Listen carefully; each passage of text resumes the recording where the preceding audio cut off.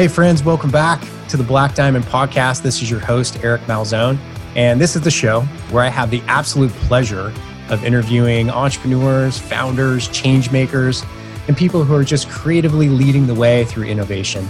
And it's not only about successes and great stories, because you'll definitely get those, but it's also about the personal challenges and the vulnerability that we face along the way. So this show is brought to you by Level 5 Mentors, helping entrepreneurs and founders achieve the highest levels of freedom in 5 different categories: time, money, relationships, health, and purpose. And if you want to find out how you're doing in those 5 categories, we got you covered. We got a survey for that. Just go to level5mentors.com/survey, and you can take the free entrepreneurial survey and see how you're doing in each category and see where you have room for improvement, because hey, we can always be improving. So welcome to the show. Let's get on to it. Tom Britz. Nice to see you, Eric. Yeah, welcome to the Black Diamond Podcast. Pretty fired up as the last 15 minutes we've been talking about beer and 2 of my favorite topics, beer and business. Mm-hmm. It's going to be an exciting ride. And it has been. Yeah, I bet. I'm thrilled to hear about it. I'm trying to think now when actually I met you. And I think it was pre-COVID. Oh my gosh, that long ago? It was pre-COVID. Okay. I was just kind of searching around on LinkedIn for people locally with businesses and interesting stories so I could get them on the podcast. And you were nice enough to answer my LinkedIn message. You invited me in. You showed me around your office and your business and what you guys are doing there. And I didn't expect so much innovation in what you were doing there. Right here in Whitefish, Montana. Who knew? Yeah, right here in the Flathead Valley. So it's gonna be really interesting. I'm excited to, I guess, uncover all the things you do here in this little spot. You don't have enough time. Yeah, right. So let's start with this, Tom. Start with your backstory. How did you get to where you are at Glacier Hops Ranch? And tell us all that. I'll give you the abridged version. So we started it in 2012. The idea came up from our county extension agent. I had some acreage that I wanted to put into a different crop. She suggested that I look at hops. I thought she was smoking crack because I had never looked at hops as an option. I'd never even stopped and seen a hop plant back at the time. She said, you're a marketing guy, do some research. You can figure out maybe you can supply Montana breweries and create a side gig. In hops, there is no such thing as a side gig. I learned that real quickly.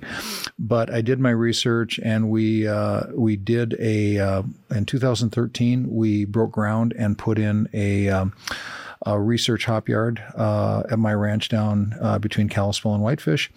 And that became the origin of Glacier Hops Ranch. We got up to 44 or 46 different varieties, and we were testing to try to figure out which varieties of hops could grow in Montana. Montana is not known as a hop growing region. Eastern Montana, as you're probably aware, is a very big barley, malting barley, specific strains that are good for malting barley. So that's a very, very good region there. But hops, no. I mean, it's all over in Idaho or Washington. Around 72% of the U.S. crop is grown in the 2 counties around Yakima, Washington, and then down in the Willamette Valley. Anyway, so I went into it knowing probably less than nothing, I think would be fair, which is actually sometimes a really good base, because what I found is there was very little accurate information out there. Make a long story short, our business model changed in probably 2015, because once you get hops in, it's a perennial plant. It takes typically in this neck of the woods, probably 3 years to mature, to have a mature crop. So I had people saying, we'd really like to support Montana grown hops, but we need these right now. Can you get some East Kent Golding, or can you get some Cascade? I'm short of this. Can you find that? So I began sourcing hops for them and developing some relationships. And that became the origin of us brokering. And by 2018 was our last harvest. And we pulled our hops out completely. And now we are a broker dealer working with growers from Montana to New Zealand. We We buy from growers all over the world, and we sell to about 50 countries right now. Probably 75% of our business today is international. The other part of it is in 2014. Actually, there's a funny story. It was probably in 2013 or 14. I forgot when. And when I moved here 26 years ago, mint was either the first or second largest crop here, cherries and mint, believe it or not. Summertime, in like July and August, the valley floor just smelled like spearmint or peppermint during harvest. It was really cool. And anyway, there were 15 distilleries here. Pretty much almost all of them have either been salvaged off, parted out, mothballed, whatever. So they're pretty much gone. And she's the same extension, Montana State extension agent suggested to me or asked me, can you use any of this excess capacity for hop extraction? And so I did some research like a good marketing guy. And of course, I found out the answer was no, because the industry uses CO2 supercritical extraction and it pulls out the alpha acids, beta acids, and then the oils. And that's really how you get stuff out. And so I walked away from that. And in 2014, Sierra Nevada Brewing came out with an IPA called Hop Hunter IPA, and they made a big deal about uses fresh steam distilled hops and as an ingredient, distilled right on the farm. And so I thought, wait a minute, didn't she ask about steam distillation? So we did some research. 2015, they actually came out with the beer. They launched the beer. I paid attention. We got, we tested, could we get oil out of these hops? So obviously we were growing hops at the time. Sent them to a USDA research distillery, and we got 8 ounces of oil to last us a year. And we had no idea how to use it. I felt like a farm dog chasing a pickup truck down a gravel road, and I just caught the dog. I caught the truck, and I had no idea what to do with the truck. So we tried. I remember sitting down with the management crew, brewers, and everybody at the Great Northern Brewing Company, downtown Whitefish, and we're trying to figure out what this stuff is. And we would take maybe 6 ounces of a light beer, and we'd put a drop in, and everybody would taste it, and it was like, that's not very good. And then, so if that's not very good, well, let's add another one. And they would say, that's even less good. And then that didn't work, so let's try another style of beer. So we tried that. It didn't work. We tried that a few times, and it was just a complete accident. I was in La Jolla, California, talking to a brewer there, and I said, what's your lightest beer? And he pulled out a honey blonde ale, and I don't know what possessed me to do this. I pulled out a coffee stir stick instead of a dropper, and I just got it wet. And I just stirred that around in his little snifter glass, and he brought it to his nose, and his eyes got big like saucers, and his mouth dropped. And he said, I know what that's supposed to smell like. That does not smell like that at all. And that's when I realized we'd been grossly overdosing it. Right. So it's an essential oil, basically. And so we learned a few things in this whole process. Number one, we learned when I was doing all of this varietal testing, seeing what varieties should grow, that was the wrong thing that I should have been testing. I should have been testing, instead of what varieties will grow, I should have been finding out which varieties can sell. Because just like apples or any other fruit, commodity, flower, whatever, it isn't what you can grow, it's what you can sell. And so learning that probably would have saved a few years in the development.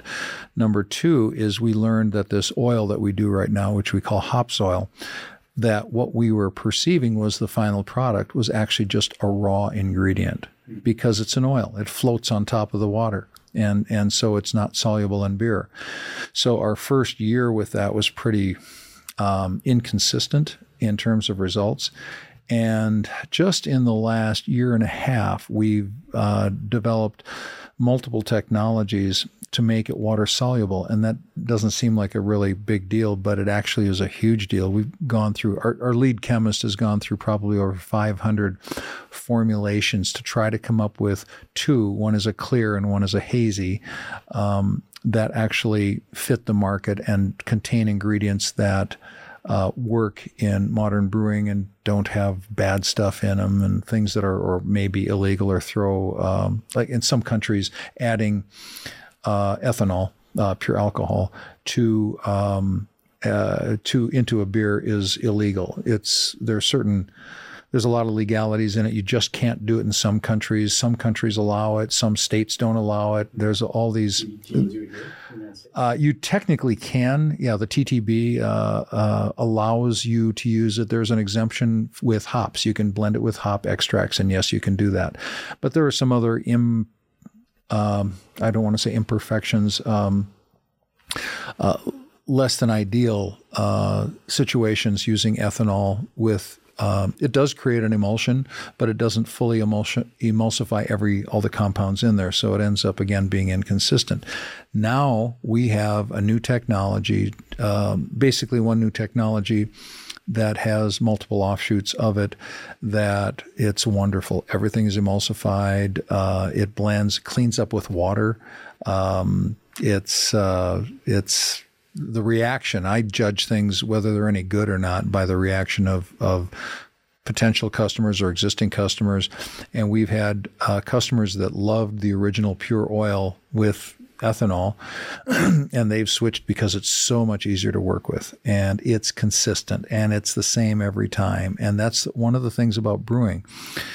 It's such an art. It's certainly science, but it's such an art because you have to deal with different crop years using agriculture products. You're using malted barley, you're using yeast, you're using hops from different crop years and maybe in different fields. Maybe it has this kind of alpha acid or that level of alpha acids. Well, you've got to adjust it. It's truly art and science.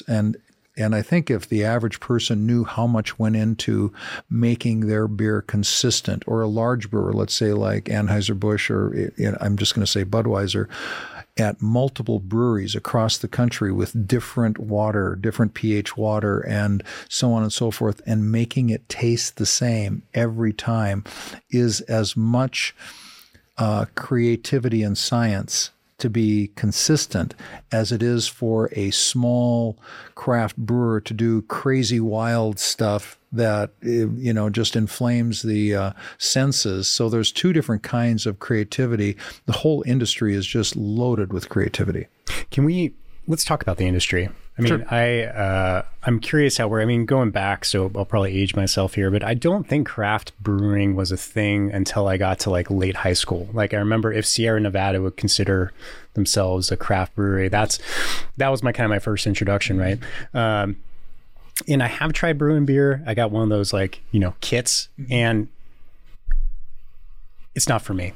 I'd rather drink it. I think that's like a lot of people really try, and they're like, well, this is a lot of cleaning. It's a lot of measuring. It's a lot of patience, right? And it turned out it wasn't that good anyway. And then I just had a lot of it. Mm-hmm. And so I think that, there's a lot of people who have gone down that route. I appreciate the process and can see how much repetition it must take to get it right.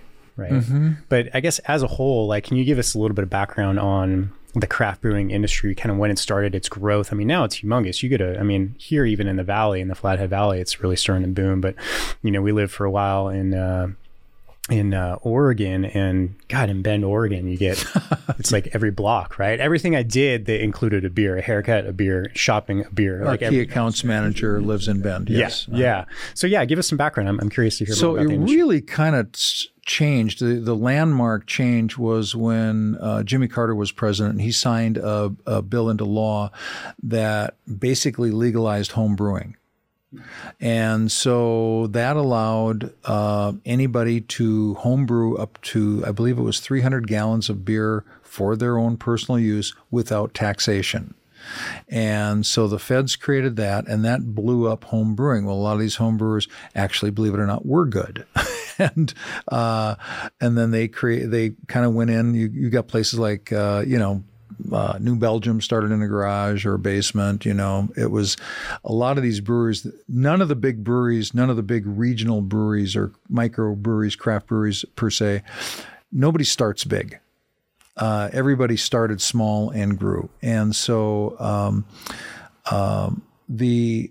if I want to say in 1978, there were 76 active breweries in the United States. Or it was 1976 to 78. It was something like that. But in the late 70s, we were at our lowest point in recent history. When I got into it in 2012, that year the U.S. broke 2,000 breweries nationwide, and it was probably mid-year, and by late in the year of 2012, like by, say, November-ish, something like that, they passed a milestone that there were more breweries in the United States than any time since the Civil War.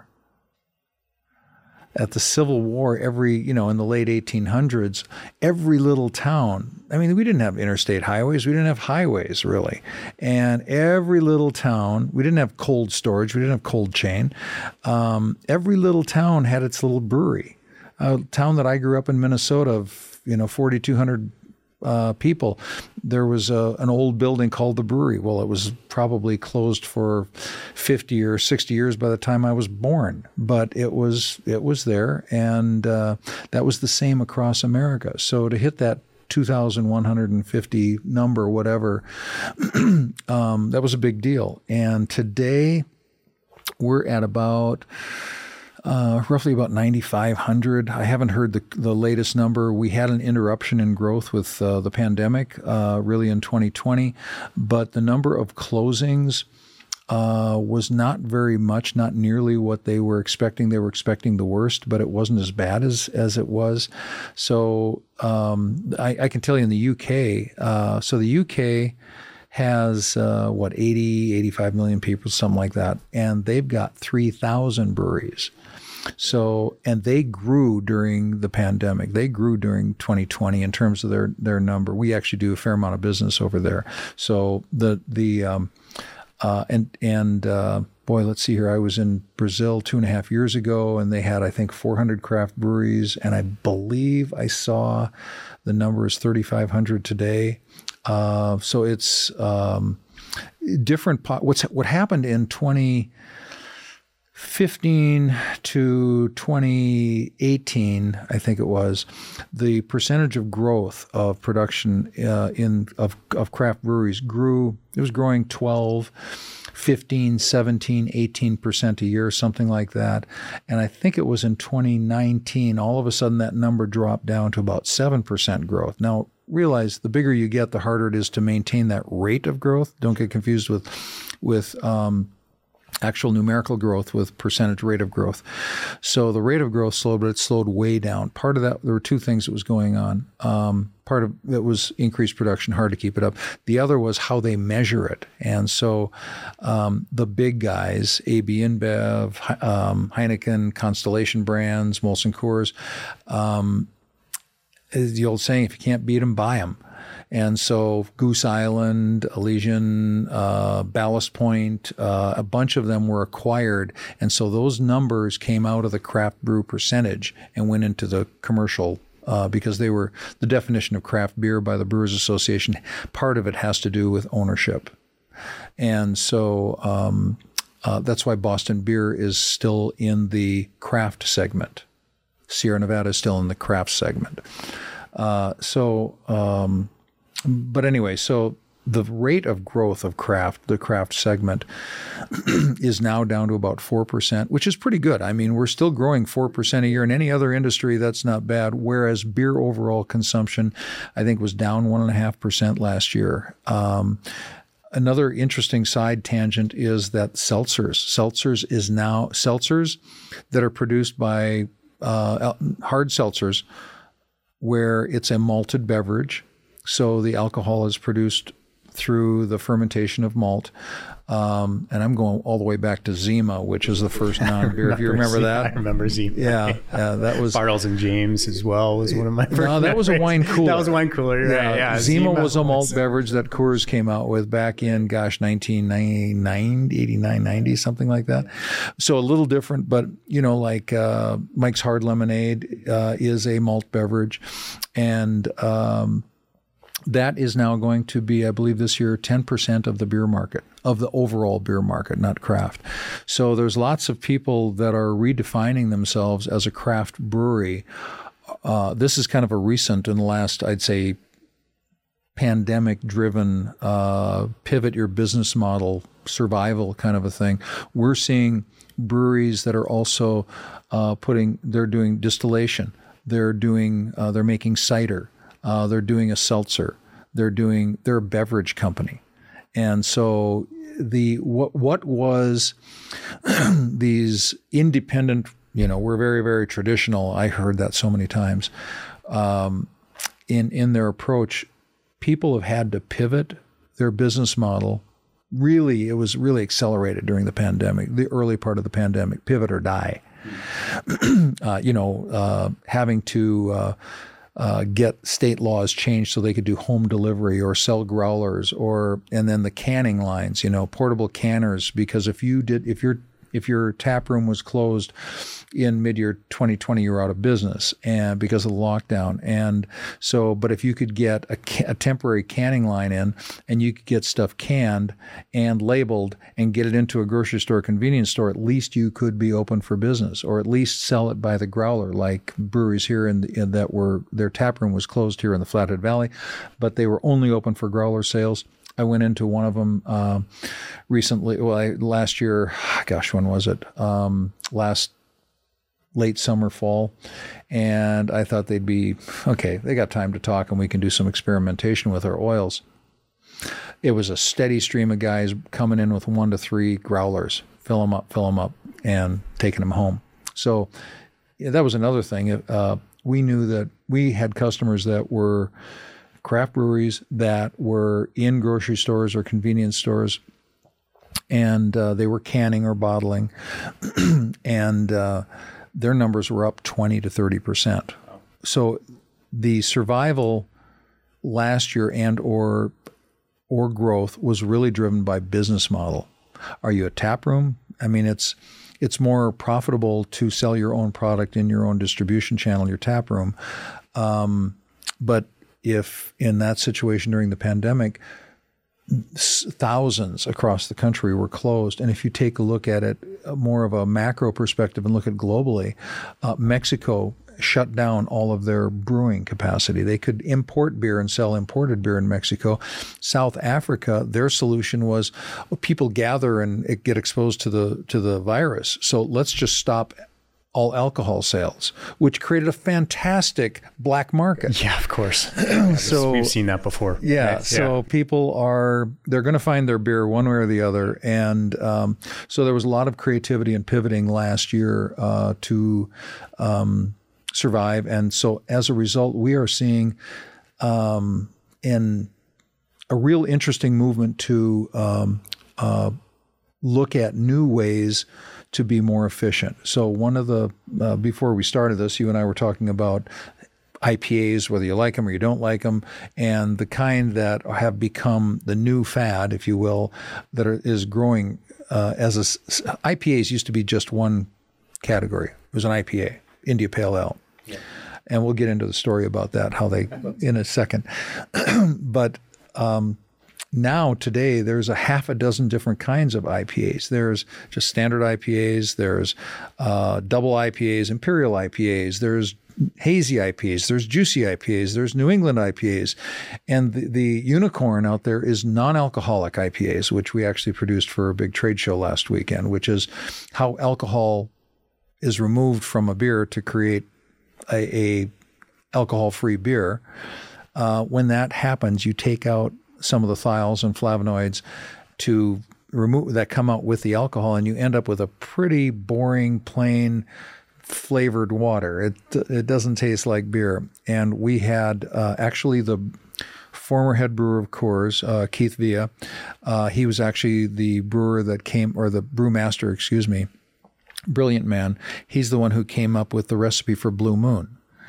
And so he created our NA IPA for this trade show. And it was so full of flavor. So anyway, so what did I say? That's 6 or 7 different kinds of IPAs. That was 7. 7, okay. Yeah, so yeah, and so the category, which is the biggest category in craft brewing, has now become 7 subcategories that people are chasing, and so on and so forth. So I promised you the story about IPAs. Are you familiar with the whole story, what really happened, or the short version of it? Not really. I mean, all I know about the evolution of IPAs is that I remember it coming out years and years ago. And now when I go into a brewery, I get annoyed because half of the board is IPAs, right? And I don't really know enough about them. So I steer clear. So I'd be interested in hearing how the IPAs have evolved. Well, let's go back to around 1860 or 1850, 1840, whenever the British were colonizing India. Okay. How do you keep a soldier happy? He's got to have his beer. Okay. So what they were having trouble with was the schooner ride from with kegs of beer in wooden barrels from the breweries that were at ports in the Western UK, what is now the Western UK, and to make it all the way around Cape Town to the ports in India. And that's a long way, not being refrigerated, for them to be preserved. So what they have known for years is that hops contain a preservative. The beta acids generally are considered to be the preservative in there. The alpha acids create the bittering, and then the oils create the flavoring. And there's lots of variables on those, but basically accurate. So what they would do to help these English ales survive the ride is they, in theory, would stuff all kinds of additional hops into every batch. And those really hoppy beers became known as India Pale Ales. There's actually a great book on it, and that is the story, and the truth is a little bit different than that, but it makes for a great story anyway. So India Pale Ales, the British consider that to be a new American style. The Americans consider that to be a historic British style that they don't make anymore. So so that's where IPAs came from. It was a very flavorful, full of hops style of beers. And craft brewers they're known for their IPAs. They're judged on their IPAs. Some craft brewers that I talked to at the Craft Brewers Conference, they make IPAs. They hate IPAs, and they prefer to make really traditional German styles or Czech styles or all kinds of different styles. There's so many different styles of beer. IPAs are just one, but they're associated. It's interesting. They're associated with the craft brewing movement. A craft brewer is judged by his IPAs too many times, and as a segment, it still continues to grow, and now it's fragmented into the 7 different styles that we talked about, and nobody knows where it's going to go. Some people said, well, sours, that's going to be the next IPA. It only appeals to a certain segment, so I don't see that happening. We're seeing a lot of craft breweries really focus on really good lagers, really good pilsners, dunkels, kolsch, all kinds of different. I'm on board with that. Yeah, and some really, really good ones. Kalispell Brewing here in the Valley, they do an excellent pilsner, as an example. And so we're seeing a lot of that. We're seeing other variations on a theme, IPLs, India Pale Lagers. So it's taking a lager and putting lots of hops into it to create a very hop-forward lager. That's one of the beautiful things about the craft brewing industry is that it's full of experimentation, and they don't have the same constraints of the big commercial brewers. You've got artists. That's what you've got. We always say when we're down at these trade shows, there's 2 different audiences. We've got the bean counters, which are the owners or the finance guys, and then we've got the artists. The artists just want to make the best beer in the world, damn the cost. And the bean counters group, and they're proud to be called bean counters. They got to figure out how to keep the doors open and how to make a profit and keep the operation being sustainable. So the state of the U.S. craft brewing industry is healthy. It's not on life support like it was in, say, April of 2020. It's kind of sorted itself out. It's uncertain. But I will tell you that because the origins nationally or internationally have started in the U.S., the compound annual growth rate of craft-style breweries around the world, whereas it's 4% here in the U.S., it's about 13% is what's projected, and it's hard to say what that is. We had a few beers with one of our customers from Moscow last week, and the conversation got to, how do they learn? What do they emulate? What are they doing? And he said, they just follow what the Americans are doing. That was great. That was a really nice, it gave me a greater appreciation for the history of craft brewing. And I guess the question I have now, going back to what you guys are doing, is how is this, as you described, an essential oil and the ability to make it water soluble? Mm-hmm. Why is that such a big deal? Well, you're taking all of the oil out of the hops, and one of the challenges, especially with all these hop-forward beers, is it's biomass. So hops are the process of preserving them and then shipping them and putting them into beer is they're dried in a kiln, and they are for 5 to 9 hours at 125 to 159 degrees Fahrenheit, typically. And while that burns off a lot of the wonderful volatile aromatics, it dries them, and it takes the hops themselves from 7.5 to 8% moisture content down to 8.5 to 11% moisture content. And they are then compressed into bales that with a liner, and bales weigh on average about 200 pounds. And they're stored, they're frozen, they've got to be frozen. And then they are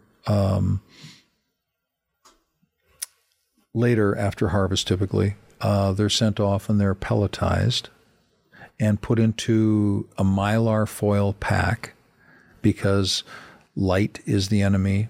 And they're usually dosed with nitrogen, beverage-grade nitrogen gas, to get rid of the oxygen. Oxygen is an enemy, and heat is an enemy, because they lose their brewing values if kept warm at room temperature. So all those things happen, and typically the units of measurement are all based on metric. We're one of 3 countries that are not metric, and we work in metric and imperial daily, and I wish the United States had gone to metric, and Jerry Ford was the one who killed that is another podcast. So the units of measurement, that's how they are typically stored. And then the brewers, when they take them, they've got these pellets. They're easy to measure.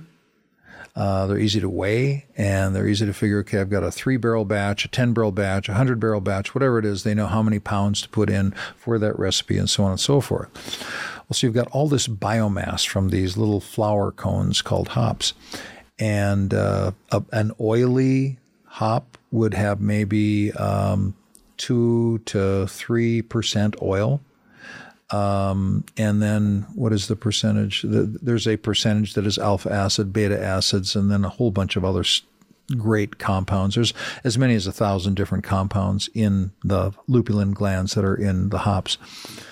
But you put all this stuff in, and let's say you're doing a juicy IPA, and you're putting in 3 pounds, 3.5 pounds. Get stupid, 4 pounds of hops per barrel. So in a 10-barrel batch, you're putting in that many, all of that biomass in there to get out a limited amount of alpha acids, beta acids, and the oils, the magic oils for flavoring.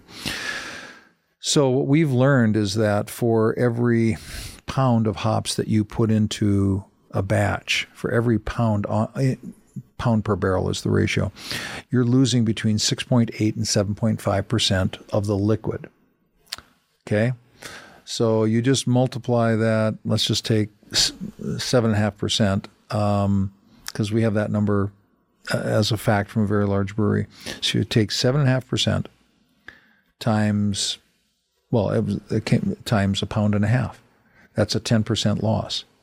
So you're doing a 10-barrel batch. You just lost a barrel and a half of beer. In a tap room, where you're going to get, say, 220 to 240 pours off of a barrel of beer. If I have my math right, or was that off of a half barrel keg? Anyway, at $5, or let's say for a juicy, heavy, like an expensive IPA to do, let's say $5 or $6 per pint. That's a lot of additional revenue, because now, or lost revenue first. Let's start with lost. That's a lot of lost revenue, because it's just like oatmeal or instant rice. When you throw it into water, what happens? It sucks up the liquid. These pellets that, remember, started out as flours with 75 to 80% moisture, dried down. The cellular structure is still intact, and those cells suck up water, and 10 times their weight in water. And so now you're throwing away all of that liquid that you've spent money making into beer and fermenting and so on and so forth. At the tail end, after fermentation, you're steeping it, kind of making a tea, if you will, to add this flavor. And for them to lose 10% or 20% or 33% is not unrealistic. So you compare that whole thing where we, in our process of making this essential oil, and now we've made it water soluble, and you add that after fermentation into the bright tank, after they've put it from the fermentation to the bright tank, they'll put it in line, or they'll dump it into the bright tank before carbonation, and then they carbonate it, recirculate it, and they can package it the next day. Typically, you dry hop, what's called dry hopping. You do that 3 to 5 days is the process to let it sit in there and for those flavors to steep. And they can do this so easy with this water soluble. Literally just dump it into the tank and then clean up with water. It's so easy. And they lose nothing. There's no biomass. We have removed the biomass. So if all they want is the flavor and the aroma, the sensory impact, we're able to do that. And so they make so much. A brewer can be so much more efficient. He can turn his batches faster. His return on his asset is better. Lots of interesting things. So we can talk to the bean counters with a very, very good message, and we can talk to the artists with a very, very good message, because it's like putting fresh hops right out of the field, because we capture everything in steam distillation. It's very different than that CO2 process. We start with a different raw ingredient. We start with fresh hops, not dried hops. Different extraction process, totally different result. So it's and if you say, "Oh, Tom, was that the plan all along?" No. Right. No. So it's, in essence, it's time and money. You're saving brewers time and money. And I would imagine, due to the process and like any kind of new technology that comes in, did you ever get pushback from the purists of, yeah, what did they say? We're traditional. Okay. So you may have heard of the German purity, the beer purity law in Germany, Reinheitsgebot, which is now 505 years old, I believe. And so hop extracts of any kind are still not allowed in Germany. So everybody thinks of Germany as the kind of the epicenter of beer. And German beer is good, but I find that every bar or brewery you go into has the same 5 styles, and I'm exaggerating a little bit, of course, but it doesn't have as much variety because of that 505-year-old purity law. And so we don't see any activity over there where they're not innovating and where they're very, very traditional. Across the border over in Poland, holy cow, it's they just love all kinds of crazy craft beers. Czech Republic, huge craft beer scene. Italy, huge craft beer scene. UK, Ireland, Scandinavia, huge. Germany, this is the way we do it. Sounds so German, right? It just sounds so German. It is true. It's not a joke. They're quite serious about it. Yeah, I'm sure. It's fascinating. So how did you stumble upon this innovation? And I use that word stumble because I've kind of talked to you before, and it seems like that's kind of the path. It wasn't intended, as you said. How did this come about? The first thing is to realize that you know nothing. That's easy for me. Okay. And the second thing is you can learn a lot. I think there's a Yogi Berra saying about listening. You can learn a lot just by listening. I can't remember what the yogiism is, but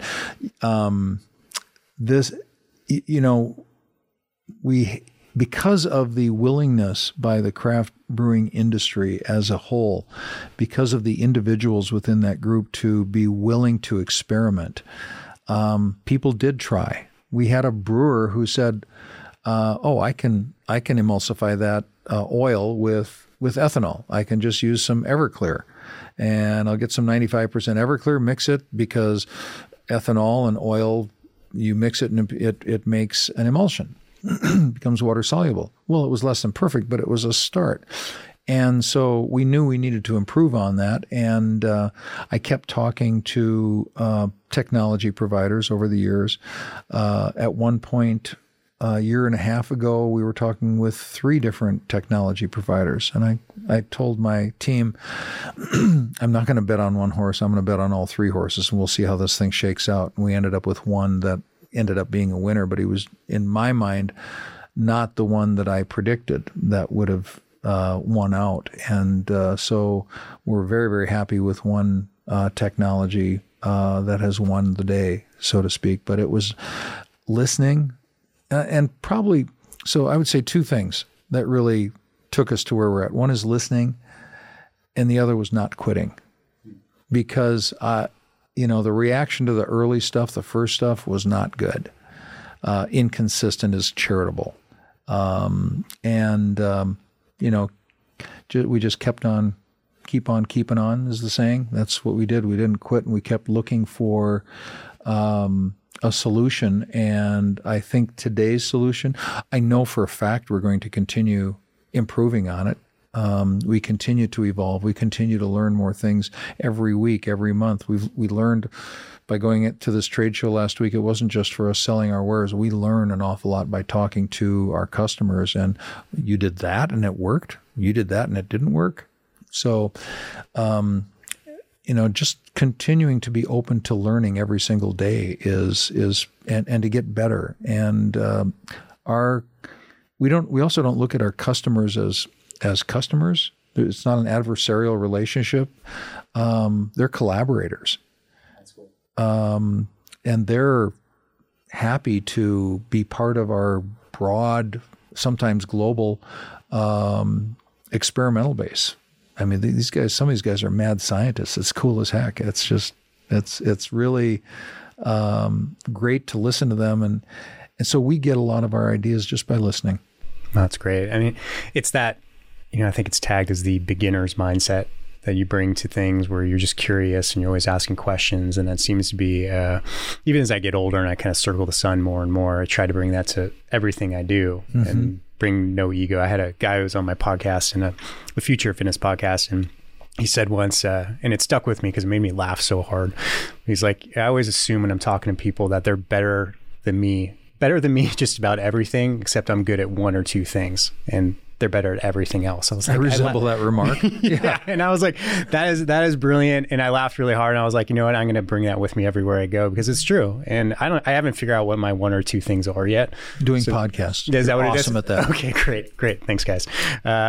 I'm curious, and I ask this question in most of my interviews, that with the spirit of collaboration and what are some of the needs you have as a business owner right now? Where are you guys at right now? What are the challenges you faces, or things that the community can help you with? Buy more beer. No, we're always looking for additional ways to collaborate. I mentioned this before we started recording. One of the things that we're building right now is an R&D brewery. And the purpose of that R&D brewery is it's really a research laboratory for us to create different levels of beverages, and it's not just limited to beer, obviously, that we can test. So one of the features of this is that we're able to do a control with 5 variables of each, whatever it is that we do. So we can test different varieties. We can test different dosage rates from, there's one, for instance, at what we thought our standard dosage rate was. This oil, you can put 5 milliliters into a barrel of beer, 31 gallons, and completely change the characteristics, the flavor, the sensory impact. It's so concentrated. But we found out that if we were actually Todd, our COO, he was gone one Friday when we were doing the sensory analysis, and a couple of the gals in the office, they went rogue and they said, we're going to really increase the dosage rates, and they tripled it. And the first taste of that from this very kind of I'll call it a potpourri of kind of a fruit basket of a variety. The first taste, it was like I was hit in the face with a ripe nectarine and strawberries. It wasn't overpowering, but it was so identifiable. And so that's something that we've learned, that what we thought was our way of doing it, we've learned ourselves mostly through accidents or in unintentional situations. We've learned that, there's another way to look at this. And it isn't just the same dosage rate. It's like you can do things. And it's interesting, this water-soluble stuff that we've got now, it has different characteristics than the original pure stuff does. And the original pure stuff, we don't even like selling it to brewers anymore. It's just, in our mind, it's just a raw ingredient. And it's too hard to work with. And so the technology aspect is in that water soluble, that wave the wand and create this water soluble stuff. And the old saying, if it was easy, everybody would be doing it. It was not easy. It took years to get there and to create this innovation that became water soluble that actually works. Amazing. Well, I know between Morgan and I, you have 2 lab rats ready to go for the R&D. Well, we need to build. Okay, that is what the community can do. Is I need a large team. I'll give you an example of one that was done down in Brazil at our our distributor down there. Where in Brazil? Curitiba. Okay, about 6 hours south of Sao Paulo. I'll be down there in 2 weeks. Okay, Brazil's a huge place, but that's 330. No, let's see, what is it? It's 2/3 the population of the United States, I believe. About the same. Big. Yeah. And most of the population is in the southern half because of the Amazon region in the north. They don't have interstate highways there, and they don't have a rail system there. Logistics is a real problem. They don't have a lot of things. Yeah, that we take for granted. Anyway, they took 120 people as their start of their sensory panel, and they were trying to get 20. And one of the people that, as they went through the testing, that didn't make it was the guy with German beer brewing training, he was the head of the entire brewing ingredient supply side. He did not make it. His smeller was not, and his sense of taste was not as acute as many of the other people. One of the guys that made it, he was in the maintenance department, and he was right on all the time. So eventually, one of the things that we want to do, so are you familiar with what a sommelier is? Wine sommelier. So in beer, it's called Cicerone. And there's 3 different levels of Cicerone. And one of the things that we want to bring to the Valley, as opposed to the opposite of what you posed, we want to bring Cicerone training to the Valley. And again, we made contact with somebody who's willing to come. So we need breweries and restaurants and bars that will sign up for this. We don't have any details yet, but hopefully within a few weeks we'll have details of what this is. There's 3 levels of Cicerone, and we want to do Cicerone training up here because I think that'll elevate everything. So 2 things. We're looking for people to be part of the sensory panel to help us really hone in on these recipes and the dosing rates and all of the testing that we're doing with the nodding knowingly to Morgan with the R&D brewery. And number 2, we're probably going to reach out and ask for who wants to be part of this Cicerone training, and so that we can create that right here and really advance the sensory knowledge aspect to create, I'll say, a more advanced beer culture here craft beer culture here in the Flathead. Awesome. Well, Tom, I want to respect your time here, but for all of that you just said, where do people find out more about you, your company, Glacier Hop Ranch, and how they get in touch with you if they want to be part of that? Probably the best is find us on our website, glacierhopsranch.com, and then, info@glacierhopsranch, something to that effect. Pretty easy to find us. Yeah, and you're pretty active on LinkedIn as well. LinkedIn, and actually we've got a Facebook page too. Okay. So we take turns who does what. I think Leah does the LinkedIn page, Kelly does the Instagram page, and I do the Facebook page, and we don't do Twitter. Okay. Twitter still creeps me out. I'm sorry. I got to be honest. I agree. I'm off Twitter as well. Last question, because I'd be remiss if I didn't ask. What are 1 or 2 beers here in the Flathead Valley that you think people should be trying? What are 2 of your favorites right now? Oh, man. You mentioned the college, Flathead Valley Community College. Yep. The BAM beers, I believe it is, are they've got an awesome hazy IPA, and I forget what the names of them are. Citra Haze, right? Okay, all right. Yeah. Anyway, it's for coming out of the college. It's really, you would think it's kind of like going to the college for a haircut. You're taking your life into your own hands, or to a whatever. And sometimes it works and sometimes it doesn't. And I say that because I did that when I was in college, but their beers are good. Joe Byers does a really, really great job down there. If you like Pilsners, I am a real fan of what Cole is doing at Kalispell Brewing with his Pilsner. 2 of my favorites are actually at kind of go-to favorites is the IPA at Tamarack Brewing, Yard Sale. Yard Sale? Is it Yard Sale? Yeah, it's Yard Sale.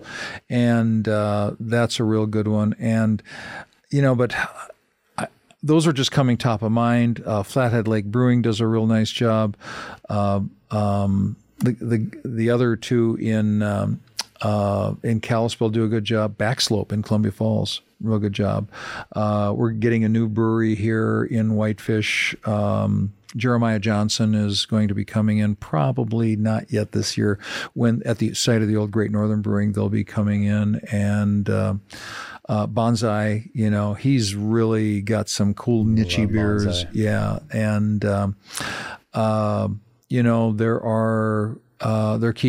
there continue to be rumblings of new breweries that are, zoned, or zoning approval has happened, or out in the county where the zoning is different than in the municipalities. I think this area is really, really ripe for more craft breweries. The brew pub model also, we're seeing a lot of growth in that around the country. It's really, really hard now to take a small brewery and get it into a regional status, because shelf space in the convenience stores and grocery stores is so hard to get. You might have room for 1 6-pack and that's it. To get 3 6-packs in a grocery store chain is really, really hard to do. So you're fighting against all of these others. So the self-distribution model, the taproom model, I think that in a brew pub model, if you will, with food, I think you're going to see a lot more of those go around. I'm not a fan of the Montana beer brewing laws. They're archaic, and I'll be just charitable and just leave it at that. And it really has prevented a lot of growth of the craft brewing industry because of that. If you compare it to other states, it's unbelievably prohibitive. But I don't think this is a political podcast, is this? So I'm not going to get into it. It's my podcast. We can do whatever we want. So, okay. Well, anyway, so that's problematic. But I do see that more breweries are going to be coming into the Flathead, and that's a good thing. That's a real good thing. People like choices, and it's still, and gosh, with the population growth that we've seen just in the last year, 14 months, whatever it's been, year and a half, there's a lot more people here, and more hotels, more rooms, more building, and more people to drink beer here, and they want local beer. Awesome. Well, Tom, thank you. This has been a lot of fun. I learned a lot today. I laughed a little, for sure, and I'm excited to be part of your R&D project. Okay. And Morgan, thumbs up. He's going to be part of it too. Okay. Yeah. Thanks so much, ladies and gentlemen. Tom Britz. Thanks. Hey, everybody. This is your host, Eric Malzone. Don't leave yet. I have a few more requests for you. So if you got value out of this podcast, I ask you to do a few things. Number one, go to wherever you're listening, whether that be Apple Podcasts, Overcast, Spotify, Google Podcasts, and go ahead and subscribe to the show. Number two, while you're there, if you feel that we earned it, please leave us a nice review. Number three, share it. Whether it be social media, email, texting, whatever it may be. I'm sure you know somebody who would get value out of this episode just like you did. So please go ahead and share it. And that's how we get the word out. So it's really valuable and super appreciative. It only takes a minute of your time. Next, if you know of somebody, including yourself, who would be a great guest for the show, please head on over to level5mentors.com, Level, the number 5mentors.com. Get in touch with me. Let me know what you're thinking. Make an introduction. Whatever it may be. You can also get me directly in my email, which is Eric, ERIC, at level5mentors.com. Lastly, if you just want to chat, if you want to find out more, if you want to expand on some ideas, I love hearing from the audience. So go ahead and hit me up on social media. I'm on Facebook, LinkedIn, Twitter, Instagram. You also have my email already. So I love to hear from you. I'm always looking for ways to improve the show, and I'm always looking to have great conversations. So don't hesitate to reach out. And once again, thank you for listening to the Black Diamond podcast, and you can expect a lot more from us.